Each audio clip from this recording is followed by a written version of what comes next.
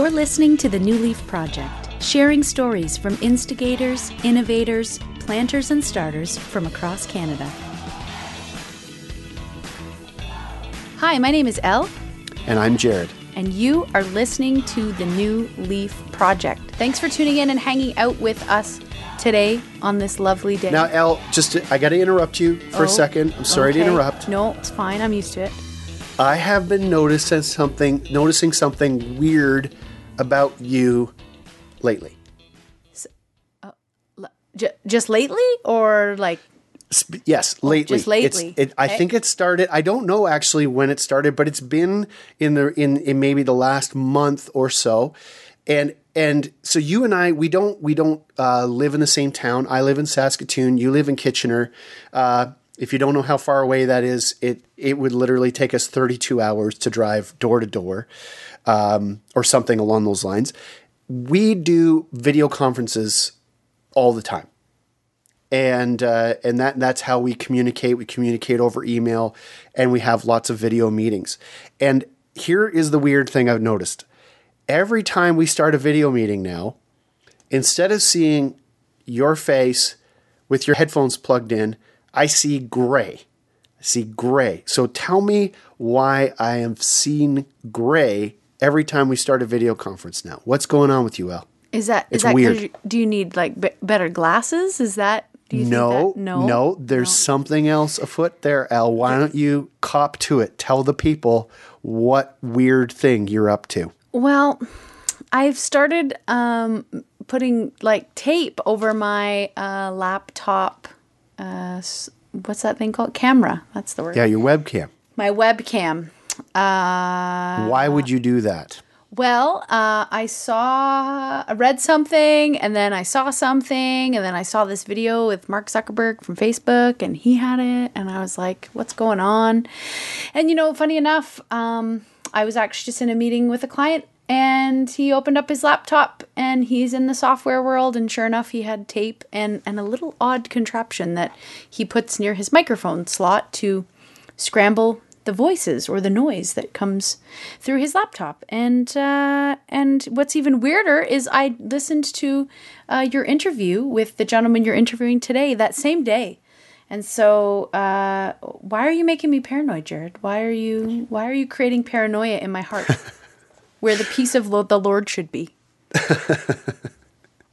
Well, I'm not trying to make people paranoid because this can move into what we're talking about today is surveillance, is the way in which the current economy is actually moving toward what we call a surveillance economy. So what a surveillance economy is the way in which a company will sell your information and part of your life story to corporations. So part of Facebook, something that everybody's on, no one has paid for that service.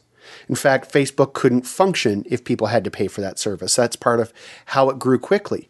But you do pay for the Facebook service because Mark Zuckerberg, your buddy there, he sells everything you post to Facebook, your preferences, your gender, your age, all of that information goes to corporations, and then he sells advertising to them. That's what a surveillance-based economy is. Google does the same thing with Google AdWords. With Google, when you take on Gmail, they read everything you write in an email. They have a database, and they use that information to sell targeted advertising to you. And so we have a new form of an economy happening in the Western world. It's called the surveillance economy. And this is not, I know it sounds like tinfoil hat stuff, but I swear to you it isn't. And to prove that I'm not crazy and that you're not crazy for putting tape over your webcam, is because our TVs are starting to listen to us. Our cell phones are starting to listen to us. They're tracking our movements. This isn't the Illuminati. These are corporations. And now through the revelations of Edward Snowden and many other whistleblower type folks, this is happening all of the time. And I'm proving it's not tinfoil hat stuff because I've brought on the show an academic, a person who is a university professor. He's one of the most level-headed people that I know. His name is David Lyon. He is a professor of theology at Queen's University. I've known him for years. He was part of my first church plant, and he is a leading expert, a global expert on surveillance. And so in today's episode, we're going to listen to David describe for us what a surveillance economy is, how surveillance works, and what's actually going on in the world, and to get us thinking like Christians about this particular reality. So I'm really excited about this episode, and I think people should give it a listen. Well, I've got my tinfoil hat ready, so hopefully you do too. You're not going to need it, but I'm glad you have it ready. All right, give this episode a listen. All right, hello everybody. I'm sitting here in one of my favorite places on planet Earth, actually.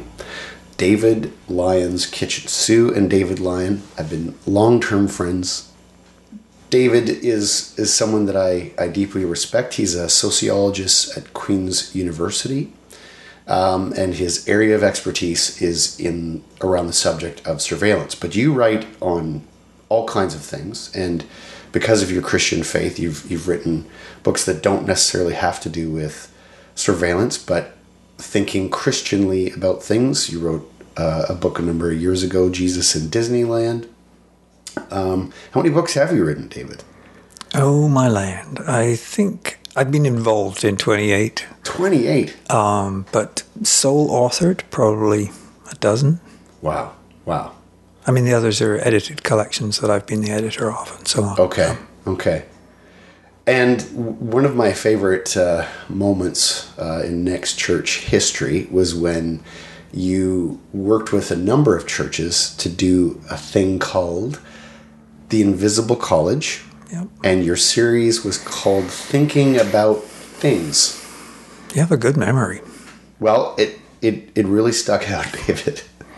And thinking about things was taking ordinary, everyday objects and thinking about their implications for daily life and asking us to think more Christianly about things. Yep. So some of the things I think we talked about were the cell phone, the computer, Yep. the car, and I think when you and I were rehearsing this list earlier, Sue shouted in the microwave. Yeah, I think that was it. And the washing machine, I think. Yeah.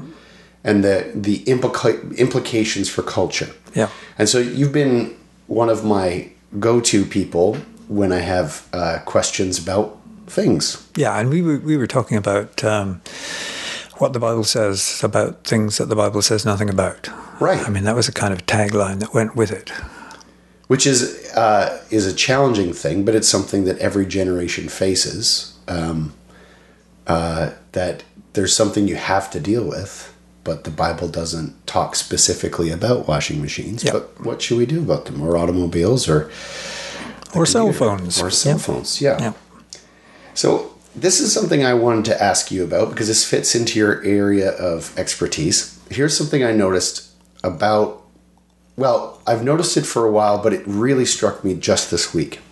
Spent last week researching on Amazon. I'm looking for a lens for my camera. And I looked on Kijiji and I looked a little bit on Amazon. And for the last week, every website I go to, whether it's a news website or a recipe website or nothing to do with cameras, there's pictures of lenses in the ad. So what's going on there, David? What's happening to me, and why is that? How do they know? How do they know I've been looking at lenses? Listen, Jared, it's not just you. I direct this thing called the Surveillance Studies Center, and you should see my email feed. Every single day, I have people advertising security cameras and spy systems and heaven knows what else. I mean, I have Chinese ones, I have Russian ones, I have American ones. I have ads from all over the world just because there's an obvious connection between my name and the word surveillance. So, but I mean, what is going on there Basically, what we think of as these media of communication, the cell phone, the computer, the things we use on a day-to-day basis, and what we think of as a means of passing our messages or obtaining information, what these systems are doing simultaneously, as we think of them one way, is doing something quite different, which is to extract the data that they can from those systems in order to, well, basically make money. I mean, they are all corporations that are trying to make a profit. So Kijiji or Amazon or whatever, they're all there to make a profit, not to give us a free service. As soon as we think that it's a free service, then we discover that actually we're the commodity that is being sold, because it's our data that are being extracted by those corporations. Not just extracted, but extracted and stored, not just stored, but being analyzed. And our profiles are being broken down and turned into very sophisticated systems for advertising purposes, really for creating the consumers that those corporations want, because they are forming us, they're shaping us to be the consumers that they need in order to maintain their profit levels or their market niche or whatever their particular business plan is. In the last few decades, the value of personal data has grown hugely around the world.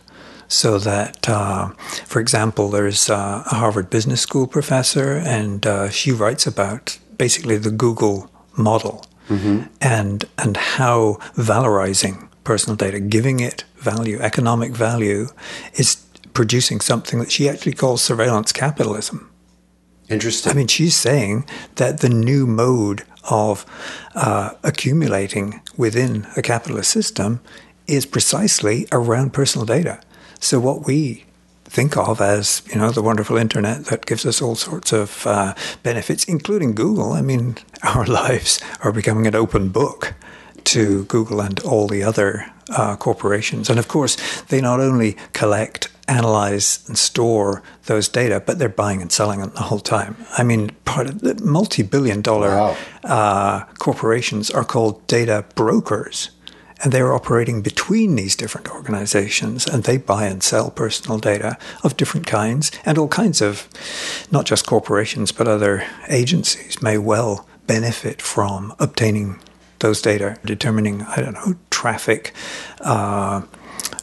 management plans for new cities, for new developments within cities, and so on and so forth. So these data are becoming hugely important. And so our engagement with those media is part of a much bigger world that is unseen to us, and yet very influential on our own lives. So, so it's interesting you say it's not just corporations that are asking these kinds of questions and storing and querying and Googling us, but it's actually our own governments and foreign governments even that are Googling as well. Can you tell me a little bit about some of the things you've learned through your research about what governments are up to?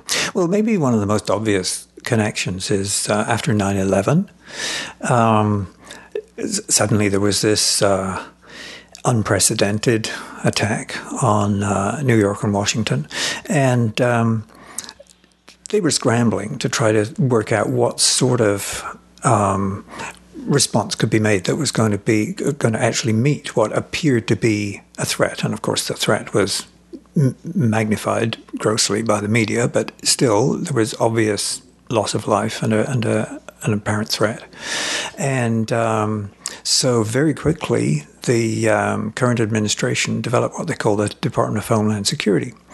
And that was invented within weeks. And the Department of Homeland Security, instead of going directly to the CIA or the FBI or the NSA, the National Security Agency, actually used methods from CRM.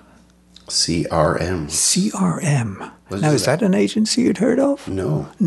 Jared, that's because it's customer relationship management. What? In other words, a marketing tool. What? Really? Was seen as a key way. Well, think about it. The marketers are trying to identify and isolate within their identification people who are most likely to purchase the kinds of goods and services that they are selling. The security agencies are trying to identify and isolate the kinds of people who may have certain violent proclivities or connections with terrorist groups or whatever. Very similar kinds of activities. And so that which I'm calling surveillance is actually a set of practices that are in common across a whole range of, whether we're talking healthcare or marketing or educational software and analytics, right through to national security agencies and so on. So, I'm thinking of surveillance really as the collection and or the operations and the experiences of collecting and analyzing personal data. For whatever purpose. So I have that kind of, if you like, neutral definition of it, because then you can see, that works for marketing, that works for national security, that works for policing, that works for healthcare. And so by thinking of it that way, you can say, well, it's a set of practices that looks like this, and it changes its shape depending on what is under scrutiny. But it's also amenable to reusing the same data for different purposes, which of course starts to contravene what used to be thought of as essential privacy principles or data protection principles. So it does raise questions and continues to raise questions. That's why it's also so controversial. So you're saying some of the same, like surveillance isn't, it's something that my doctor does for me. It's something that Shoppers Drug Mart or whomever I get my medications from, they're trying to watch out for, like, there's a good aspect of surveillance and then there's a bad aspect. And so how, like, tell me a little bit about, like, this is really coming to the forefront in the news. Not a day passes without some comment on a data breach or on some new device like the Stingray system that police in Canada are now using in some cities for obtaining data about those who are within range in order to try to, what they're doing really is intercepting cell phone signals in order to obtain data from whole groups in the population. So all those kinds of things just come up in the news the whole time. You're saying that's happening in Canada right now? Yeah, we have Stingray. They first admitted to using that system in Vancouver just a few months ago. But all those things are happening all the time, and it's just become part of the way that the world works. This is the world that we've made, after all, and I would say that surveillance is as old as the hills. It's a human thing that we do, watching over others, if you like, for whatever purpose. I mean, you watch over children to ensure they're safe. I'm glad when I go swimming that there is a lifeguard there because that person is watching over me. They're taking note of my personal movements and of any data they can see. I mean, if I appear to be becoming breathless or whatever, they're there to check on exactly those observable data. And I am glad. So, it's not something that is sinister by definition. It's something that is a human activity. But it feels like sinister. But like every other human activity, it is also amenable to ethical critique and assessment. We have to say, well, to what extent, just like you were saying, is this a good thing? Is it a bad thing? Well, it's not one of those things. It is neither good nor bad in itself, but it's never, ever neutral. Interesting. And it's always something that we should be assessing and say, well, how far is this appropriate? How far is that appropriate? This seems to be a good thing, but is it? What's behind it? And, I think we need to be much more sensitive to those kinds of questions. So I think what you're saying is that I don't really have a choice of whether I am part of this surveillance society. It's around me. There's no real, like, do you? Can you suggest somewhere you would go to evade it? I mean, I don't know. People talk about, taking off for the wilderness. Well, with GPS and with drone systems and with the expansion of cell phone towers to remote places, just about in every conceivable way. However far you go, it really isn't possible to, as it were, hide. And that needn't necessarily be something that is paranoia-inducing. I'm totally opposed to considering paranoia as an option.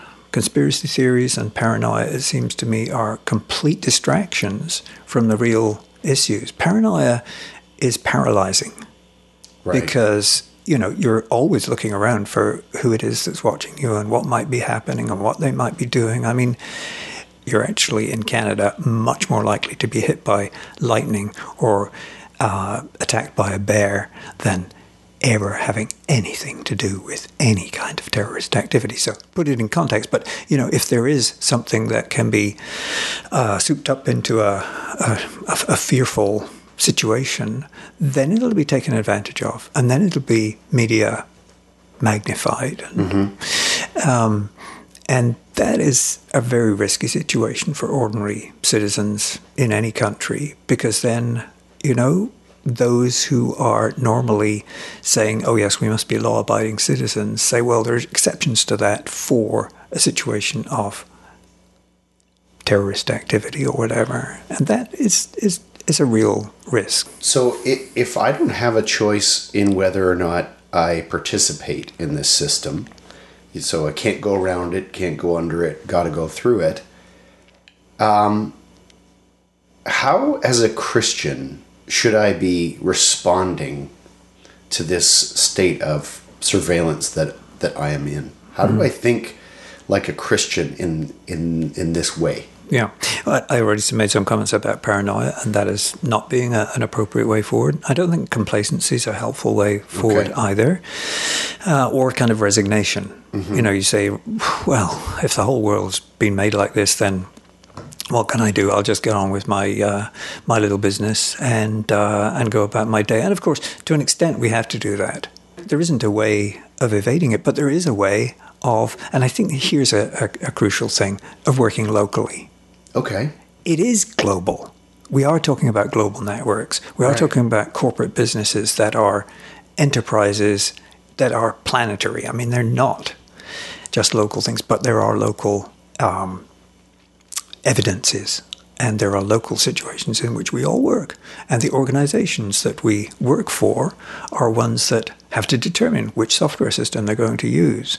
And then we can start to ask questions about, well, how appropriate is this for the people that actually work here? Is anyone disadvantaged by using this system? Okay. And so those kinds of questions, I think, can be asked. And do we need to collect all these data?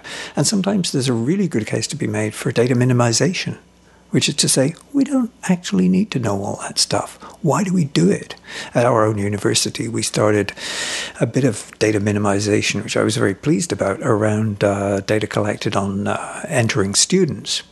And once upon a time, given the kind of university that Queen's is, there was a great interest in whether your parents, grandparents, and great-grandparents went to Queen's before you.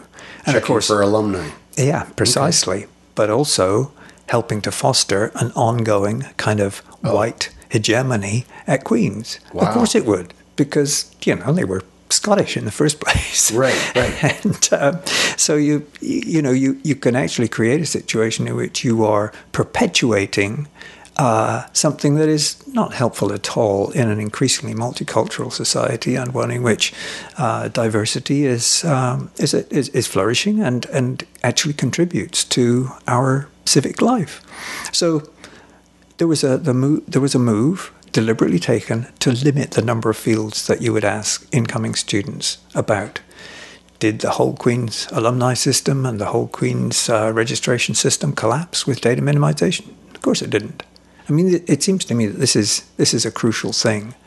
As we discovered after the Snowden disclosures in 2013, those national security agencies, as I say, are heavily dependent upon data that comes from social media and cell phone use. Interesting. So there's a connection already there. So in other words, the way that we do our social media, the way that we connect with others, though it's vital to our everyday lives, is something in which our own behaviors can make a difference. So that we can learn to be, in this case, what you might call digital disciples. We could think about, well, what is an appropriate way forward here? How do we, not just on a kind of etiquette level, although given some of the awful things that get reported about, and that one sees in online activities. Be nicer on Facebook. There could be something more than just that. We could do well to think about some rather deeper issues that have to do with more than just being nice to your friends in a good Canadian way. But there's also ways in which we allow ourselves to be shut into kind of filter bubbles where it's only views that are similar to our own that we're aware of. Well, how can you be welcoming to strangers and people from different backgrounds if not only all you know is about whatever it is that your own ethnic background is, group of people, but you've also been exposed only to relatively negative views of certain kinds of other people who are then othered. They become an other that is treated with less respect. So what I hear you saying is that this isn't, if we just treat this as an individual effort, better passwords, use encryption, picking which service and understanding that end user license agreement, or that there's things we could do as a church. Are there any other things that you think churches should be doing or keying into in this dialogue around surveillance and around these issues? Well, one of the things that I think people don't really think about enough is not just how surveillance affects me personally, but how it affects whole groups of people in the population. Because as I say, it really works through what I call social sorting. The surveillance systems are there to sort between different categories of consumers, different categories of airline passengers, different categories of whatever, and to treat those different categories differently, which means that there are always going to be specific categories that are actually disadvantaged. I mean, you mentioned Shoppers Drug Mart. The emphasis is on the rewards. What about people who are cut off from certain markets because of their profile online? So, it's also a question of fairness and justice. And, the biblical scriptures really emphasize God's interest and care for and concern with those who are disadvantaged in whatever way, economically and in other ways, forms of stigma and so on. And so I think, Christian believers, churches would do well to think about how people might be disadvantaged, disempowered, disenfranchised, made voiceless by these systems. We should be thinking about, who is advantaged, who is disadvantaged, because these subtle and less than visible means are exactly the ones that help to organize our lives in a particular way that affects our actual choices, our life chances. So what I hear you saying, this is a large issue. It's something that to be honest with you, I don't think I can any longer afford not to know how some of these things work, or just even understand some of the broad strokes of these issues. So how would I, just as a normal person, I'm not a sociologist, I'm not a tenured professor at Queen's University. How does a normal person start to get a handle on what's going on, how we can be thinking about things, those kinds of things? How do I start to get a handle on what's happening? Well, just in everyday life, we have to learn to be people who can think with others without necessarily thinking exactly on the same criteria as others. And as I say, there are basic values that Christian people would want to adhere to that have to do with relationships, and relationships of love and trust and compassion and forgiveness. I mean, all those kinds of things, I would say, come right into the questions that we're talking about in terms of personal data. For example, if you are working with some organization that seems to want to keep your personal data for a really long time, just in case, and that organization happens to be policing, that means that there's always going to be a doubt, a hesitation around this person's record. Nothing criminal necessarily, but just a hint. And that it's an unforgiving matter. And, and also people entering the US from Canada have found that very minor infractions in Canada have led to refusal of entry into the US. So, there are basic questions of forgiveness there. Should we not demand of our systems that are used by human beings after all and made by human beings that they build in forgiveness? What about trust? What about love? I mean, I think there are ways in which those rather basic things that have been believed by followers of the way for hundreds and hundreds of years can be brought right into our digital modern world. Well, that's what I like about when you describe this. Sometimes when I think about it, it's too big. But when you bring it down to matters of trust, forgiveness, love, justice, those are all places that I feel more equipped to speak to. I'm just not used to asking a system to do it.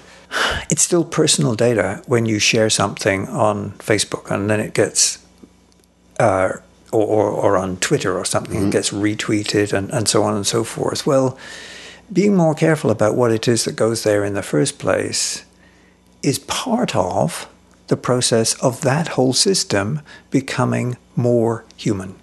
It seems to me that we really have to do a lot of thinking about the fact that that which we now use in everyday life, there isn't something called cyberspace that is separate from our everyday lives. There isn't some kind of a neat distinction between online and offline worlds. The online world is our world. And it seems to me we need to learn to live in it in a way that is consistent with our deepest convictions. Thank you so much for this, David. One of the things I'm taking away from this is that we need to do more thinking about being digital disciples. That's a very helpful. If you would like to, if I want to go a little bit deeper, or I want to find some writers or thinkers who are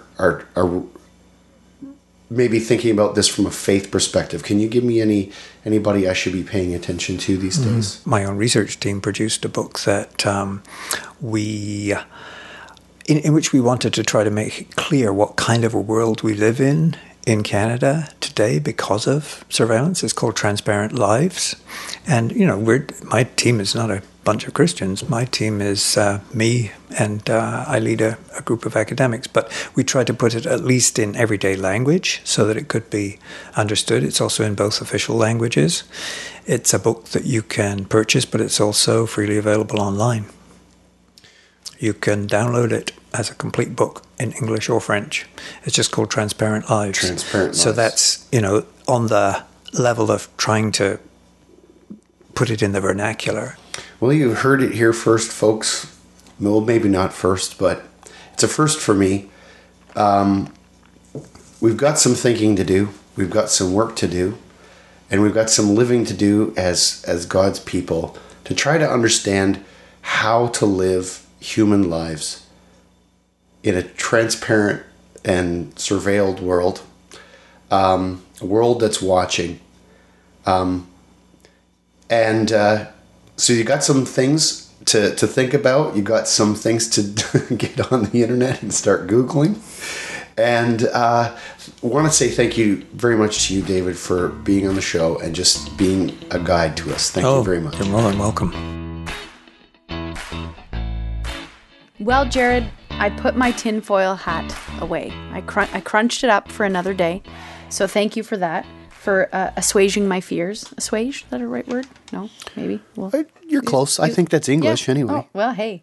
great interview. Loved it. Found it very fascinating. But Jared, what does that have to do with church planting and starters here in Canada? I mean, we have said time and time again that this podcast is to share the stories of instigators, innovators, planters, and starters from across Canada. So can you tell me how that conversation helps us think about planting and starting here in Canada? Okay. You don't have to buy my line of reasoning, but here's what I'm thinking about.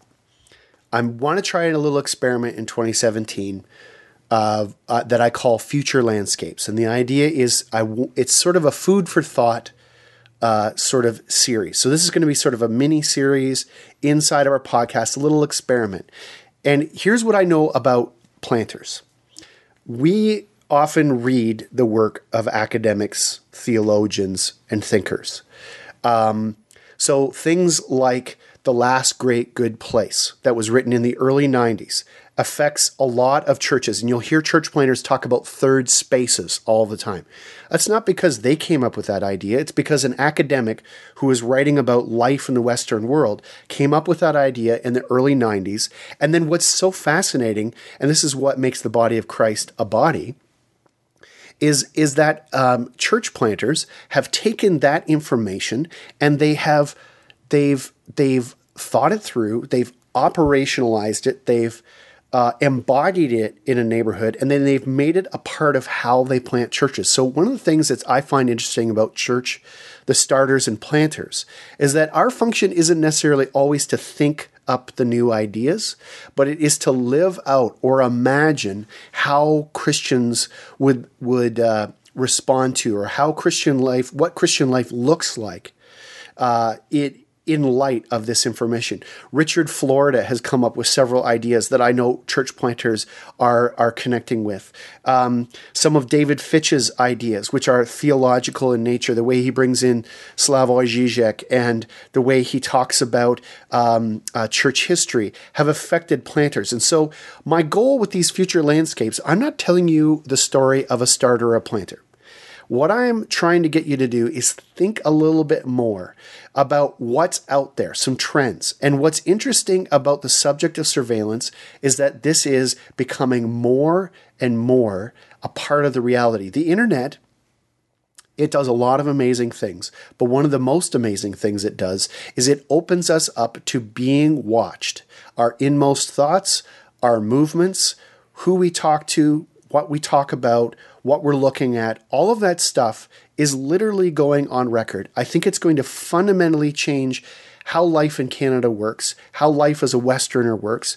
It's becoming an underpinning of our economic reality. And quite honestly, I don't really know how this directly applies to starters and planters. But what I do know is that they're really good at helping embody this. So I'm giving you food for thought. I'm adding grist for the mill. I'm giving you something to chew on because I think, it's a massive trend in Canadian culture, as I've said before.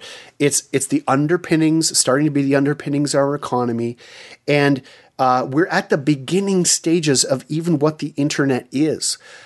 We are like in the 1920s with the automobile, and we haven't seen drive-through culture yet. We haven't built interstate roadways yet. We haven't developed suburbs and sleeper bedroom communities for massive economic centers.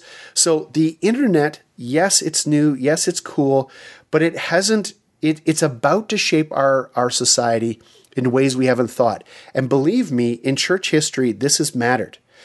In my own movement, the Free Methodist Church in Canada, a lot of our church planting happened along rail lines. So planters would get off the train and start little churches, and they would follow the rail lines. When the road system came in Canada, some of the churches that we planted along the rail lines, some of the towns that were started along the rail lines, they disappeared because the rail lines were not the main mode of transportation anymore. It became the roadways. And so churches followed that technology. So there are ways that these technological trends, they do affect our lives. They do shift what what Canadian life looks like. And so it's up to planters to respond. So like I said, I'm kind of rambling here now, but that's part of the charm of this podcast is rambling. And so I don't know. I feel nervous, I guess, that you asked me that question and I don't have a good answer, but that's the best I can come up with. So I wasn't trying to make you nervous. That was not the goal. But that's the weird thing about me is when I get nervous, I talk too much because I think that by talking, I'll dig myself out of a hole. You must be nervous a lot. Wow, that's a tough go for you. Yeah, no, I am nervous a lot. No, thank you for that interview. I really like it. And thanks so much to David for sharing all of that information with us. It was great. We've got lots of exciting things coming up for the New Leaf Network, lots of events. But I did want to say, if you know any academics or any thought leaders that are thinking about these kind of future landscape things, we would love to hear from them or from you telling us who to connect with, because we'd love to share the stories and the thoughts of people who are doing really important work and thinking about things in the future context. In terms of events, May 19th in the Company of Women, Reimagining Shared Leadership in the Kingdom. Check it out for the event space registration there. Great time, great speakers. We'd love to have you come out to that if you are in the Toronto area. Church Plant Design Shop coming up on June 2nd and 3rd. That's happening in Etobicoke. Again, information online about that on the New Leaf website, newleafnetwork.ca. And October 24th, we're going to be in Montreal. We have the opportunity to have the pre-conference slot for the Church Planting Canada Congress event that's happening there. Join us on the 24th. It's going to be a great time. Come out, meet some New Leafers, and be exposed to some different thinkers. We're really looking forward to all these events and the opportunities that it's cultivating for us to actually meet face to face. So thanks for listening. We appreciate it. We'll see you again next time on the New Leaf Project. Bye, friends. Bye-bye. Thanks for listening to the New Leaf Podcast. You can find us on the web at newleafnetwork.ca or head on over to our Facebook page, New Leaf Network. We have events, workshops, and conversations happening all the time. We would love if you could join us as we share the stories of planters and starters all across Canada.